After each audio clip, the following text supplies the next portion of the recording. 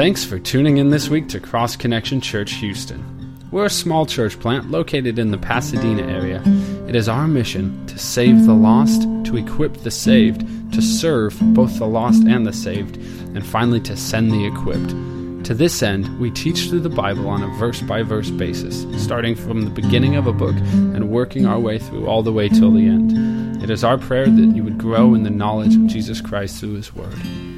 Well, last week we started looking at the beginning of Luke chapter 21, and Jesus sees people giving to the temple treasury, and he sees this poor woman give 2 mites, which would be equivalent to about 2 pennies today. And Jesus uses that as an opportunity to share with us some great principles about giving. And now as we continue in Luke chapter 21, Jesus is going to hear some people talking about how beautiful the temple is, and he's going to take that as an opportunity to share some things about the future. Jesus is going to share some things to us about how we should be living in light of his return, in light of future events. And so let's see what Jesus has to share with us. Starting Luke chapter 21, starting in verse 5, says this.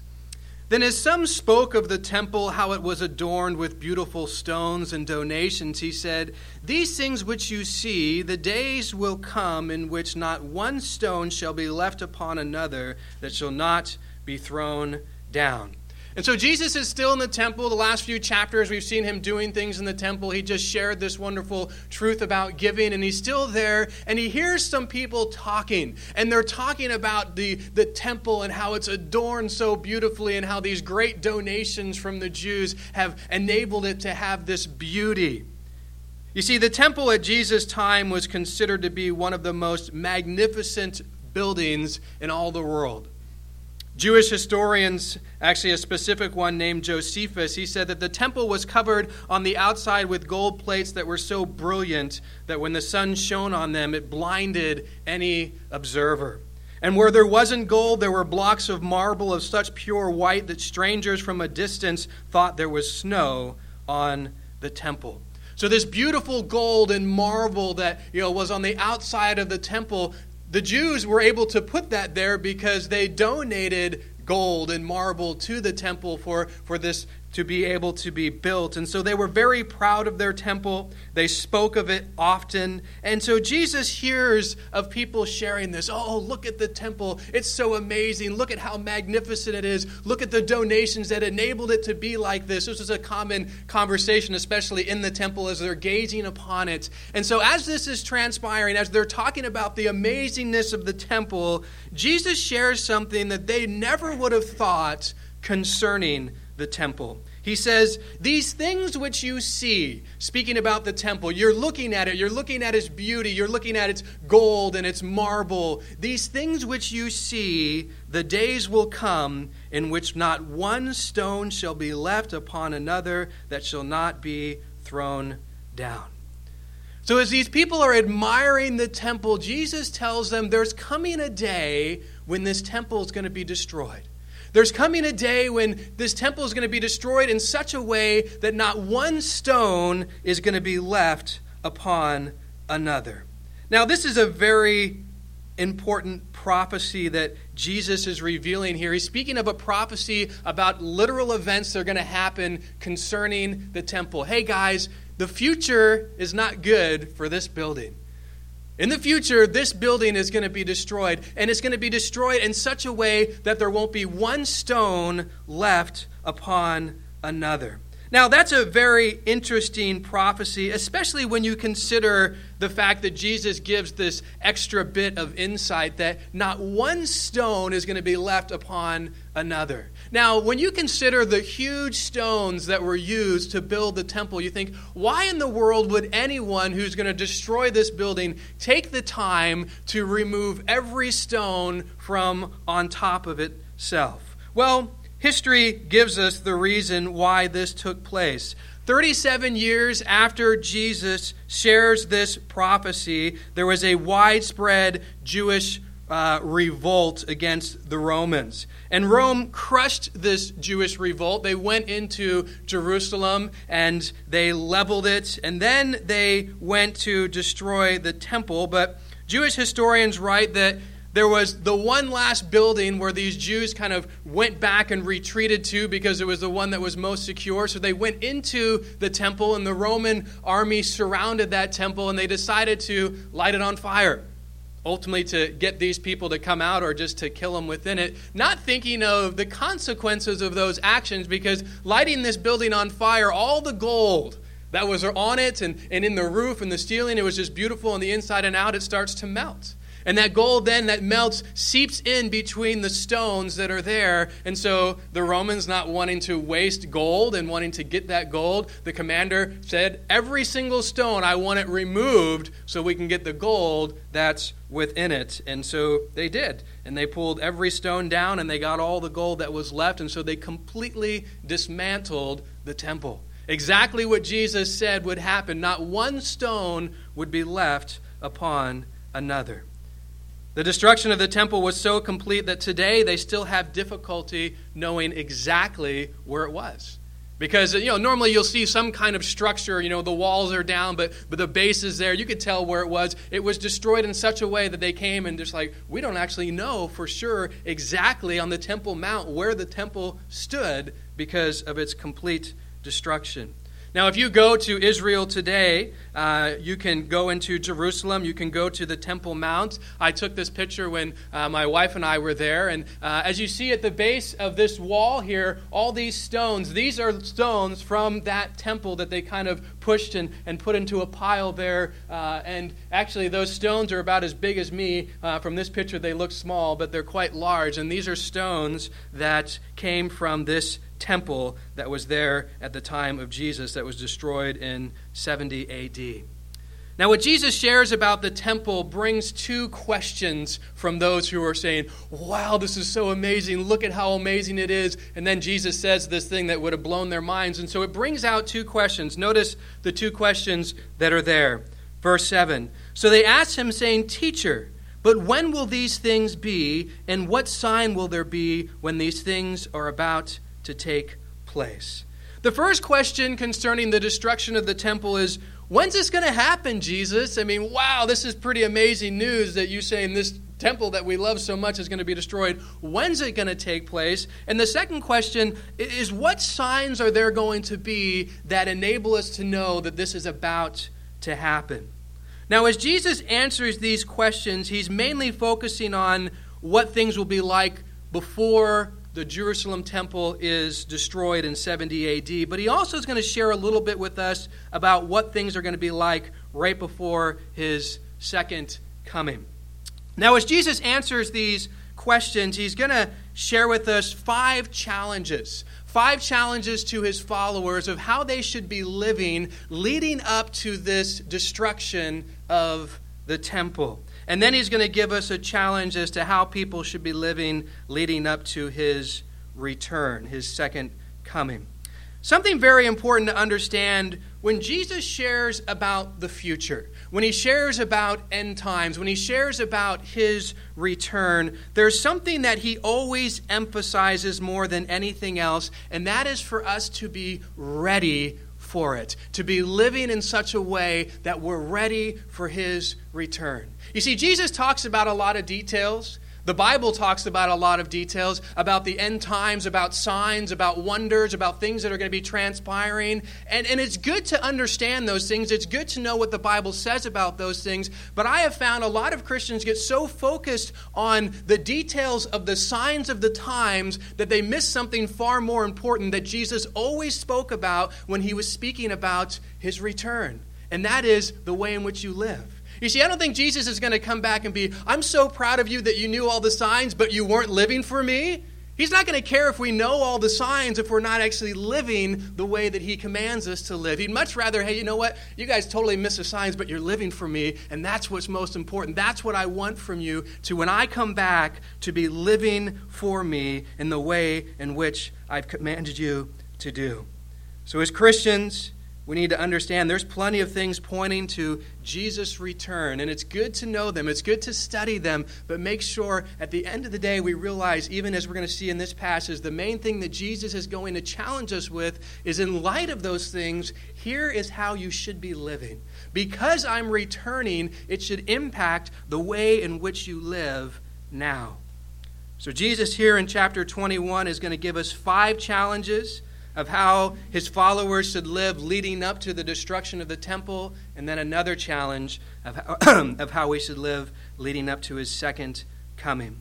Now, obviously, the challenge leading up to his second coming is very applicable to us because we're living in those times now. But I would say the challenges that he gives, the 5 to those leading up to something that's already transpired in 70 AD, those challenges as well, I think, are very applicable because what he tells them is something that I think if we put into practice now will be very important for us to be ready for Jesus' return. So let's look at the first challenge that Jesus gives his followers of how to live leading up to the destruction of the temple. Verse 8, he says this, "And he said, 'Take heed that you not be deceived, for many will come in my name, saying, I am he, and the time has drawn near. Therefore, do not go after them.'" Jesus starts off by saying, take heed that you don't be deceived. There's a specific deception that Jesus is referring to. He's speaking about being deceived by people who are claiming to be the Messiah, claiming to be the one who would deliver people. And he's saying, you know what? Don't be deceived by them. Jesus knew that many would arise willing to assume that political Messiah role. Oh, follow me and I'll help you overthrow Rome. Or, oh, follow me and I'll help you overthrow whatever Israel's enemy is. And Jesus says, you know what? The time is coming that that's going to happen. But don't go after them. Don't be deceived by them. Don't follow their lies.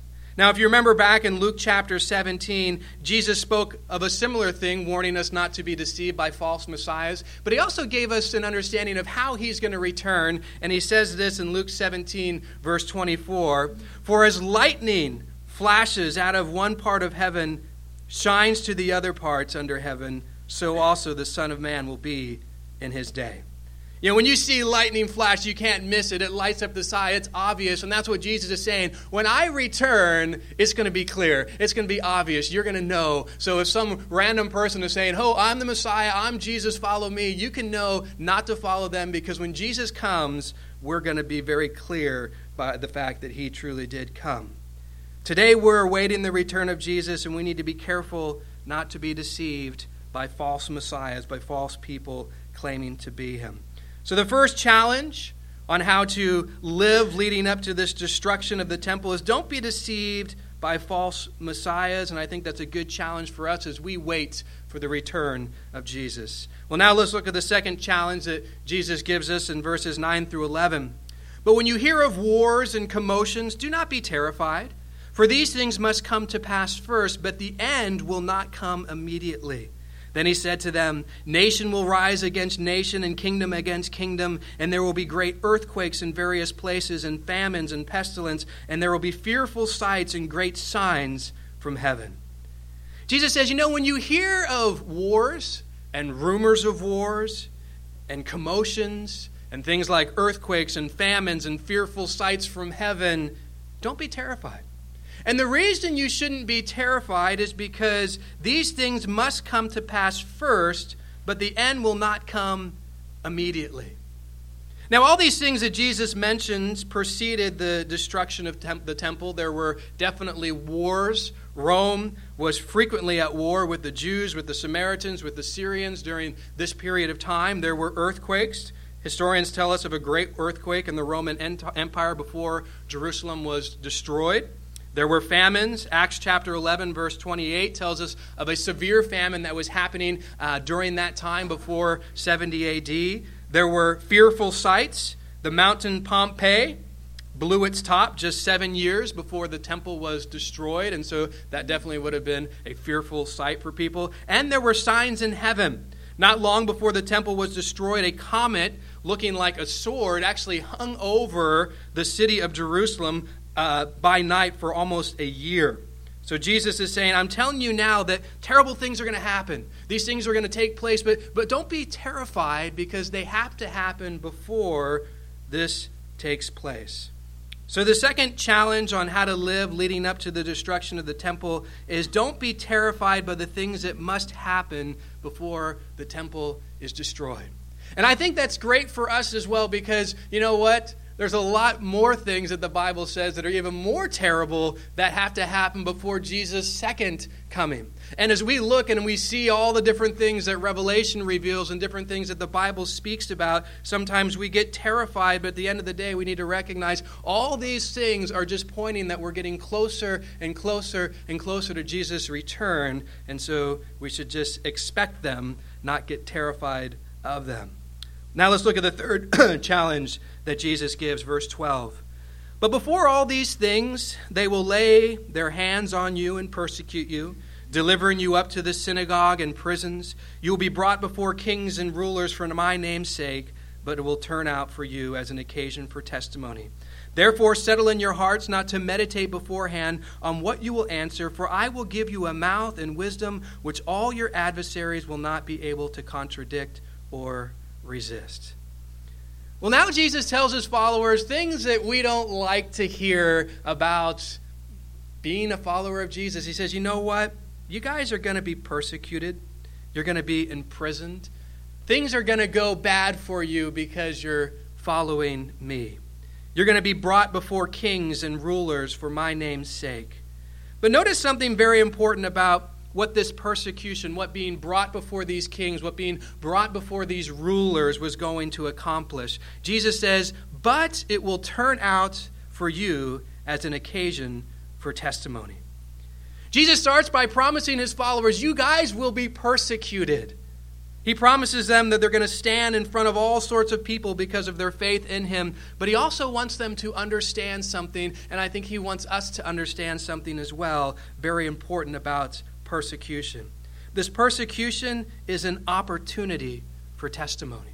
It's an opportunity to share with people about Jesus Christ. You know, none of us like to be persecuted, especially for believing in Jesus. And we usually look at persecution in this bad, negative sense, and we think, what redeeming value does it have? Well, Jesus wants us to see persecution in a different light. Yes, it's hard. Yes, it's difficult. Yes, we don't like to go through it. But you know what? Persecution is an opportunity. It's an opportunity to reach people who obviously are very anti-Jesus if they're persecuting us for believing in him, that we might be able to reach them and share about them and testify of him so that hopefully they can come to the knowledge of who he is and what he's done for them and get saved. And you know what? Jesus goes on to say something very encouraging because, man, that's probably a daunting reality of you're going to stand before kings, guys. You're going to stand before rulers. And you're going to get an opportunity to testify of me. Whew, we're going to testify in front of kings, in front of rulers. That's a little bit, daunting. But notice what Jesus goes on to say in verses 14 and 15. Therefore, settle it in your hearts not to meditate beforehand on what you will answer, for I will give you a mouth and wisdom which all your adversaries will not be able to contradict or resist. Jesus says, you know what, guys, when you're put on trial, when you stand before these rulers, when you stand before these kings, when you stand before these people who are persecuting you, and you get this opportunity to testify of me, don't be worried about it, because I'm going to do something for you. I am going to enable you to speak. I'm going to give you a mouth and wisdom which all your adversaries will not be able to contradict or resist. Basically, Jesus is saying, I will give you the words in that moment to speak in such a way that you will testify of me in a way that will draw those in and help them understand the truth of who I am. You know, in the book of Acts, we see many examples of this taking place. Right away in Acts chapter 4, Peter and John, they're preaching Jesus to the crowd. People are getting saved. The religious leaders hate it. They arrest them. They threaten them. They're going to beat them. And Peter and John, filled with the Holy Spirit, we're told, give this amazing defense of why they're sharing Jesus and why they need to continue to share Jesus. And we're told that the religious leaders marvel. Aren't these guys uneducated fishermen? How are they responding with this kind of wisdom? Well, it's supernatural. God gave it to them. In Acts chapter 7, Stephen stood there before the council of religious leaders, and he gives this amazing teaching to them. They end up killing him, but ultimately God spoke through him powerfully to them. And one person who was there, who I'm convinced was very touched by that, was Saul, who later becomes Paul. And he got to hear that powerful message of Stephen. And speaking of Paul, Probably more than anyone in the book of Acts, we see him standing before religious leaders, before Roman leaders, before emperors, and he gets an opportunity to share Jesus Christ. And each time, the Spirit of God gives him the words to speak and to testify. So the third challenge on how to live leading up to the destruction of the temple is be ready to be persecuted. Know that it's going to happen, but see it as an opportunity to share Jesus. The Bible says those who live godly in Christ Jesus will live a wonderful life and nothing bad will happen. No, it says will suffer persecution. One of those promises in Scripture that we don't really like, but it's true. We live for Jesus. People aren't going to like it. So expect it, but also see it as an opportunity, not as this negative, horrible thing of, oh man, people keep coming against me. Well, yeah, but I get to share Jesus. And they need to hear Jesus. I think this is very important for us as we wait for Jesus' return, because we need to be ready to be persecuted. We need to see it as an opportunity to share Jesus, and we need to trust the power of the Holy Spirit will give us the words and the wisdom to speak as we get these opportunities to stand before our persecutors. You know, as you look through the world in the last 100 years, you know, there's been a huge amount of persecution among Christians. And really, in America, for a good portion of that, the persecution has been little to none. It's been, you know, Christianity is well received here. But, you know, in recent years, we're seeing a great rise in persecution here in America. I think we need to be expecting that to grow. Understand, hey, we're believers. The culture doesn't like it. They don't like what we stand for. They don't like what the Bible teaches. As we stand before the culture and share that, they're coming against us. And so we need to be ready for persecution and see it as an opportunity to share Jesus with a culture that desperately needs it. Let's look at the fourth challenge. Verse 16. You will be betrayed, even by parents and brothers, relatives and friends, and they will put some of you to death. And you will be hated by all my name's sake, but not a hair of your head shall be lost. By your patience possesses your souls.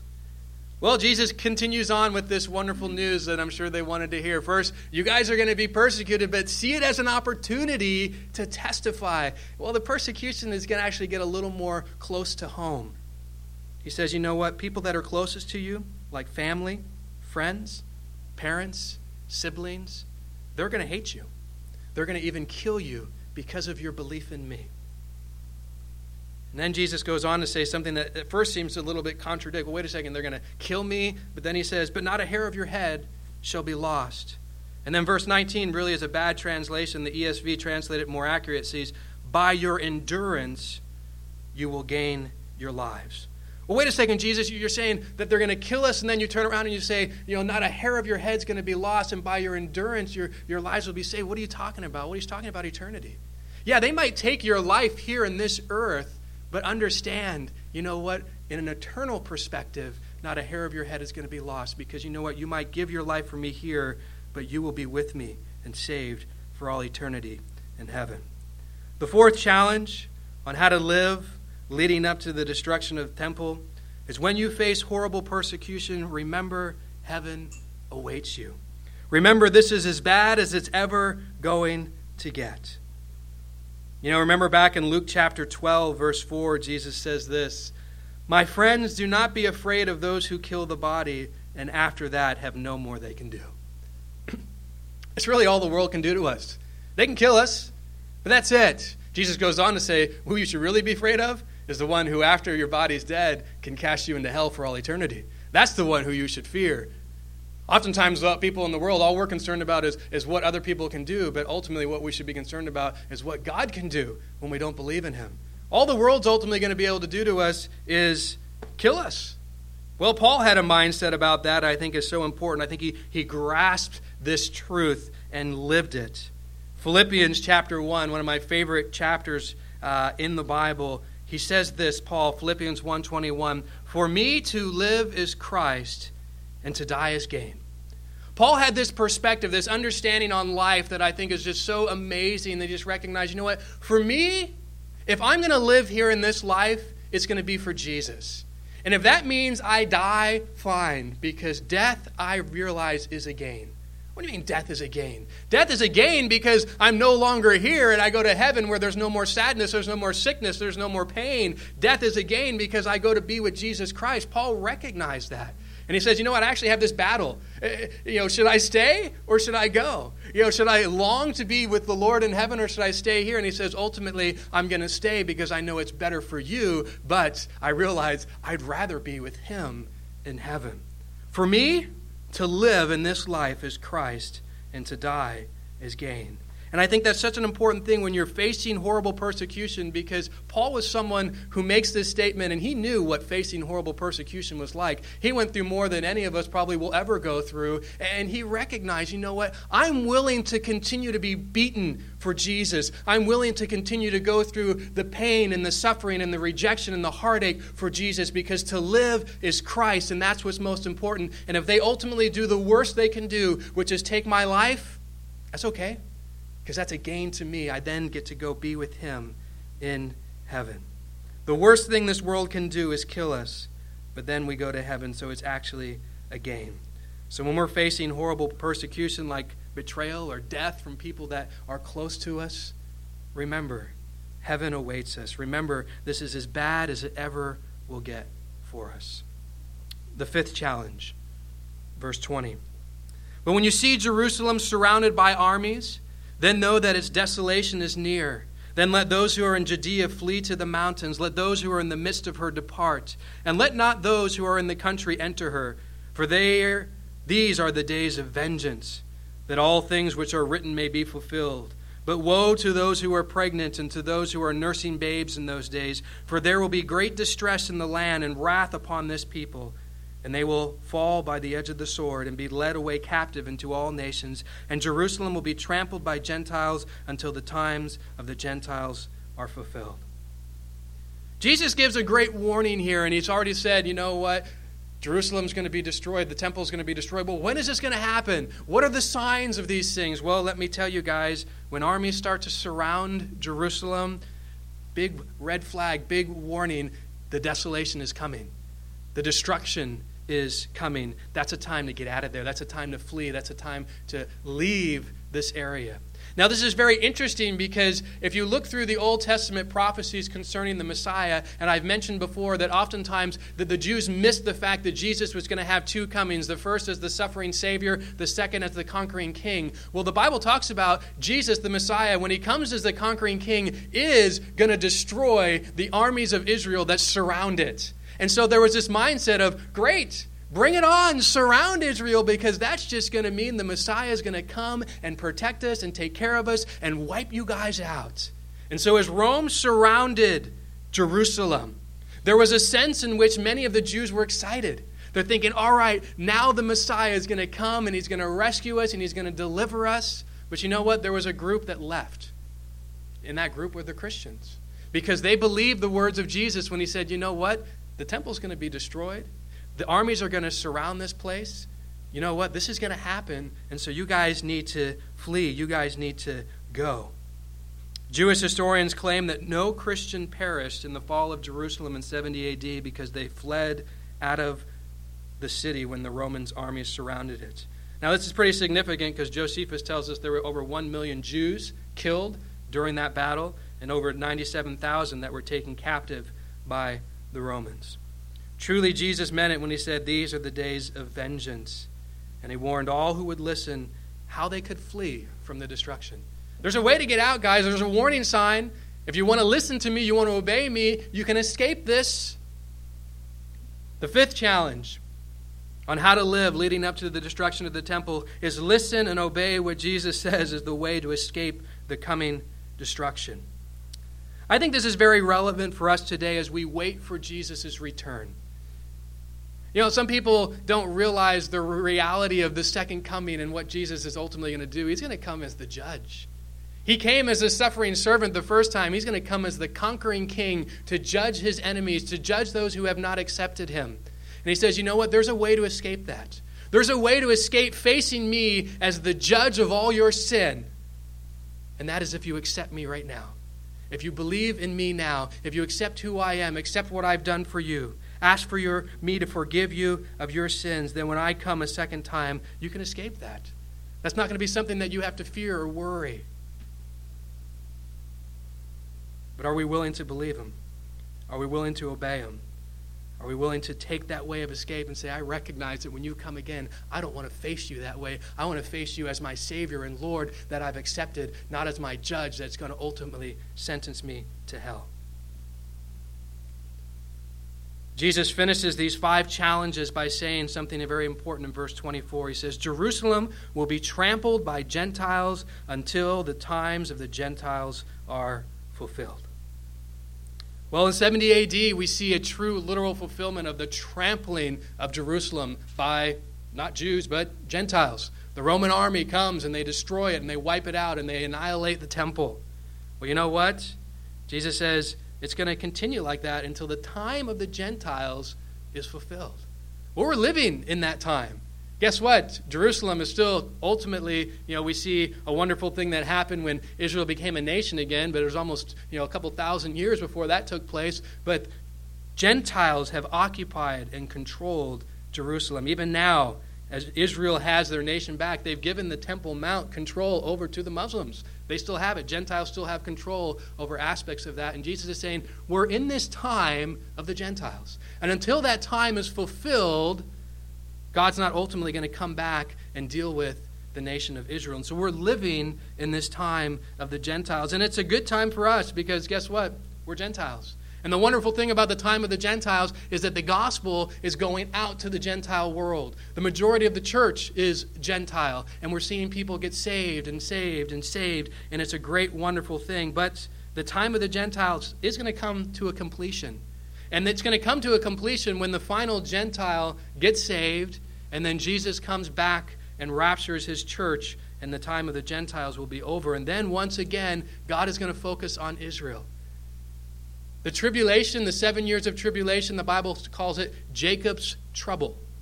Not the church's trouble, Jacob's trouble. Jacob, whose name was changed to Israel, this is the focus of the 7-year tribulation. The focus is Israel. God is now going to focus once again on Israel once the time of the Gentiles is complete. And so now Jesus is going to share a couple things focusing on this 7-year tribulation, focusing on his second coming, focusing on some future events. Notice what verse 25 says. And there will be signs in the sun and the moon and the stars, and on the earth distress of nations with perplexity, the seas and the waves roaring, men's heart failing them for fear and the expectation of those which are coming on the earth. For the powers of the heavens will be shaken. They will see the Son of Man coming in a cloud with power and great glory. Now when these things begin to happen, look up and lift up your head, because your redemption draws near. Jesus shares there's going to be several signs, several things that you're going to see before his second coming. There are going to be signs in the sun, signs in the moon, in the stars, on the earth, distress of nations, and the power of heaven being shaken. Now that's pretty general. Well, what sign in the sun? What sign in the moon? What sign in the stars? What are these signs going to be like? You want to know the signs? Go to the book of Revelation, start in chapter 6, read through chapter 18. You're going to get great detail of what these signs are, like the sun and the moon and things that are going to transpire. It gives exactly what Jesus is referring to here. And all of this is going to culminate in a dramatic, spectacular return of Jesus to the earth with his church. And he says, when these things happen, look up, lift up your head, because your redemption draws near. When you see these signs, when you see all these things happening, look up, because Jesus' return is soon, and he's coming to redeem you. He's coming to take care of you. I read this. I thought it was interesting. If you want to be distressed, look within. If you want to be defeated, look back. If you want to be distracted, look around. If you want to be dismayed, look ahead. But if you want to be delivered, look up, because Jesus is there to deliver you. Well, now Jesus is going to share a parable to help make this point about seeing the signs of his second coming. Verse 29. Then he spoke to them a parable. Look at the fig tree and all the trees. When they are already budding, you see and know for yourselves that summer is now near. So you also, when you see these things happening, know that the kingdom of God is near. Assuredly, I say to you, this generation will by no means pass away till all things take place. Heaven and earth will pass away, but my words will by no means pass away. Jesus gives a parable about trees. He says, you know what? When the trees start budding, it's a sign. It's a sign that summer is near. You see, fall comes and all the leaves fall off, and then you go through the winter and there's no leaves on the trees, and then all of a sudden the buds come out, and you realize, oh, guess what? Something's happening. Summer's coming. In the same way, you see these things happening, these things being the signs in the sun and the moon and the stars, on the earth, distress of nation, the power of heaven being shaken. Jesus saying, when you see that, know something is coming. It's a sign that something is coming near, and that something is the return of Jesus. Jesus goes on to say, this generation will by no means pass away till all these things take place. Well, what generation is Jesus referring to? At first, people thought, well, he must be speaking to the disciples. Well, obviously, they're not the disciples because the disciples, are all dead, and this is yet to happen. Most commentators believe that the generation that Jesus is referring to is the generation that actually sees these signs. This generation that sees these signs, these things will all happen, and then Jesus will come. Then Jesus says, heaven and earth will pass away, but my words will by no means pass away. This is something I think so important for us to understand what Jesus is claiming here. He's saying, ultimately, my words won't pass away because I am God. Even though heaven and earth pass away, my words are not going to pass away because they are the words of God. And I think we need to recognize that when Jesus speaks about these things, we need to trust them. We need to believe in them because they're the words of God. These things are going to happen as he says they're going to happen. And some people look at that and think, this stuff's not going to take place. We don't need to worry about the future and what's going on. Well, Jesus says, yes, these are going to transpire. He's going to come back. He's going to judge people. We need to accept that as true because he is God and what he says is true. Well, Jesus finishes his response to these questions about the destruction of the temple with a final challenge that is more applicable to us because now it's a challenge of how we should live in light of his return. Notice what he says now in verses 34 through 36. But take heed to yourselves, lest your hearts be weighed down with carousing, drunkenness, and cares of this life. That day come on you unexpectedly, for it will come as a snare on all those who dwell on the face of the whole earth. Watch therefore and pray always that you may be counted worthy to escape all these things that will come to pass and to stand before the Son of Man. Jesus gives three challenges ultimately to us who are living in this day close to the return of the Lord. And he says there's three things you should be doing as you're waiting for that. Three ways in which you should live as you're waiting for my return. The first is take heed to yourselves. The second is watch. And the third is pray. This Greek word translated take heed means to give attention to apply oneself to, and to devote thought and effort to something. We need to be very careful to give attention to the way in which we're living. Especially now in these last days, are we really giving attention to the way in which we live? Are we applying ourselves and devoting thought and effort into the way in which we live? Specifically saying, am I living in a godly way? Am I living in the way that Jesus would want me to live if he came back tomorrow? If I knew and was confident that his return was tomorrow, would it change the way I live today? How would I live today? Am I really giving careful attention to that to make sure I'm living in a godly way? Because Jesus gives us a warning. If we're not careful with how we're living, if we're not focused on really making sure we're living in a godly way, then guess what could happen? He says, then we can be weighed down with carousing, drunkenness, and the cares of this life. You see, when we're not giving attention to godly living, when we're not applying ourselves to that, when we're not really focusing and thinking about how we are living, we could just get caught up in living for the things of the world. Carousing, drunkenness, living for the cares of this life. And Jesus tells us, you know what? When someone gets weighed down with those things, his return is going to come on them unexpectedly. Because they're not thinking about it. They're not focused on it. They're not watching. They're not praying. They're not living for him. They're just living for themselves. They're just living for the things of the world. And so he says, when I come back, it's going to be unexpected to them. I'm just going to show up and they're not going to be ready for me. They're not going to be living for me. They're not going to be doing what I've called them to do. And so Jesus adds to his challenge, take heed to yourselves. But he also says we need to watch and you need to pray. Watch and pray so you don't get caught off guard. Watch and pray so you don't get sucked into living like the world.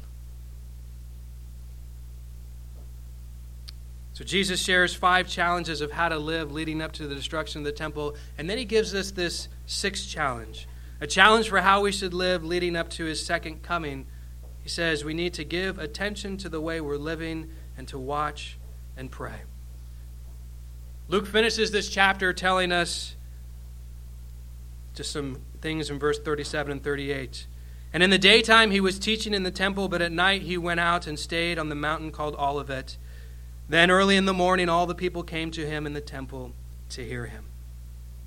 So in the morning, in the day, Jesus continues in the temple. He continues to reach people. He knows this is the last week of his life. He knows his death is coming. He wants to just continue to reach as many people as he can. At night, he goes to the mount called Olivet, and there he ministers to people. These verses make very clear that Jesus wants us to live ready for his return. We do that by not being deceived by false messiahs, by not being terrified by things that must happen before Jesus comes, by being ready to be persecuted and see it as an opportunity to share Jesus, by being confident that heaven awaits you, by listening and obeying to what Jesus says is the way to escape the destruction and the judgment that will come, and by living a godly life and watching and praying. I truly believe as you look at the signs of the times, as you read Scripture, that we are living in the last days, that Jesus' return could be at any moment. And the challenge that Jesus continues to give is live like it. As he shares these things, the ultimate thing he wants us to recognize is live like I could come back tomorrow. Live in a way that you're ready for me. That you're not living for your own pleasures, not living for this world. Live for me. Reach people for me. Recognize it's about me. And so when I come, you'll be ready. You'll be watching. You'll be praying. We have the worship team come up. Just take some time if you desire to just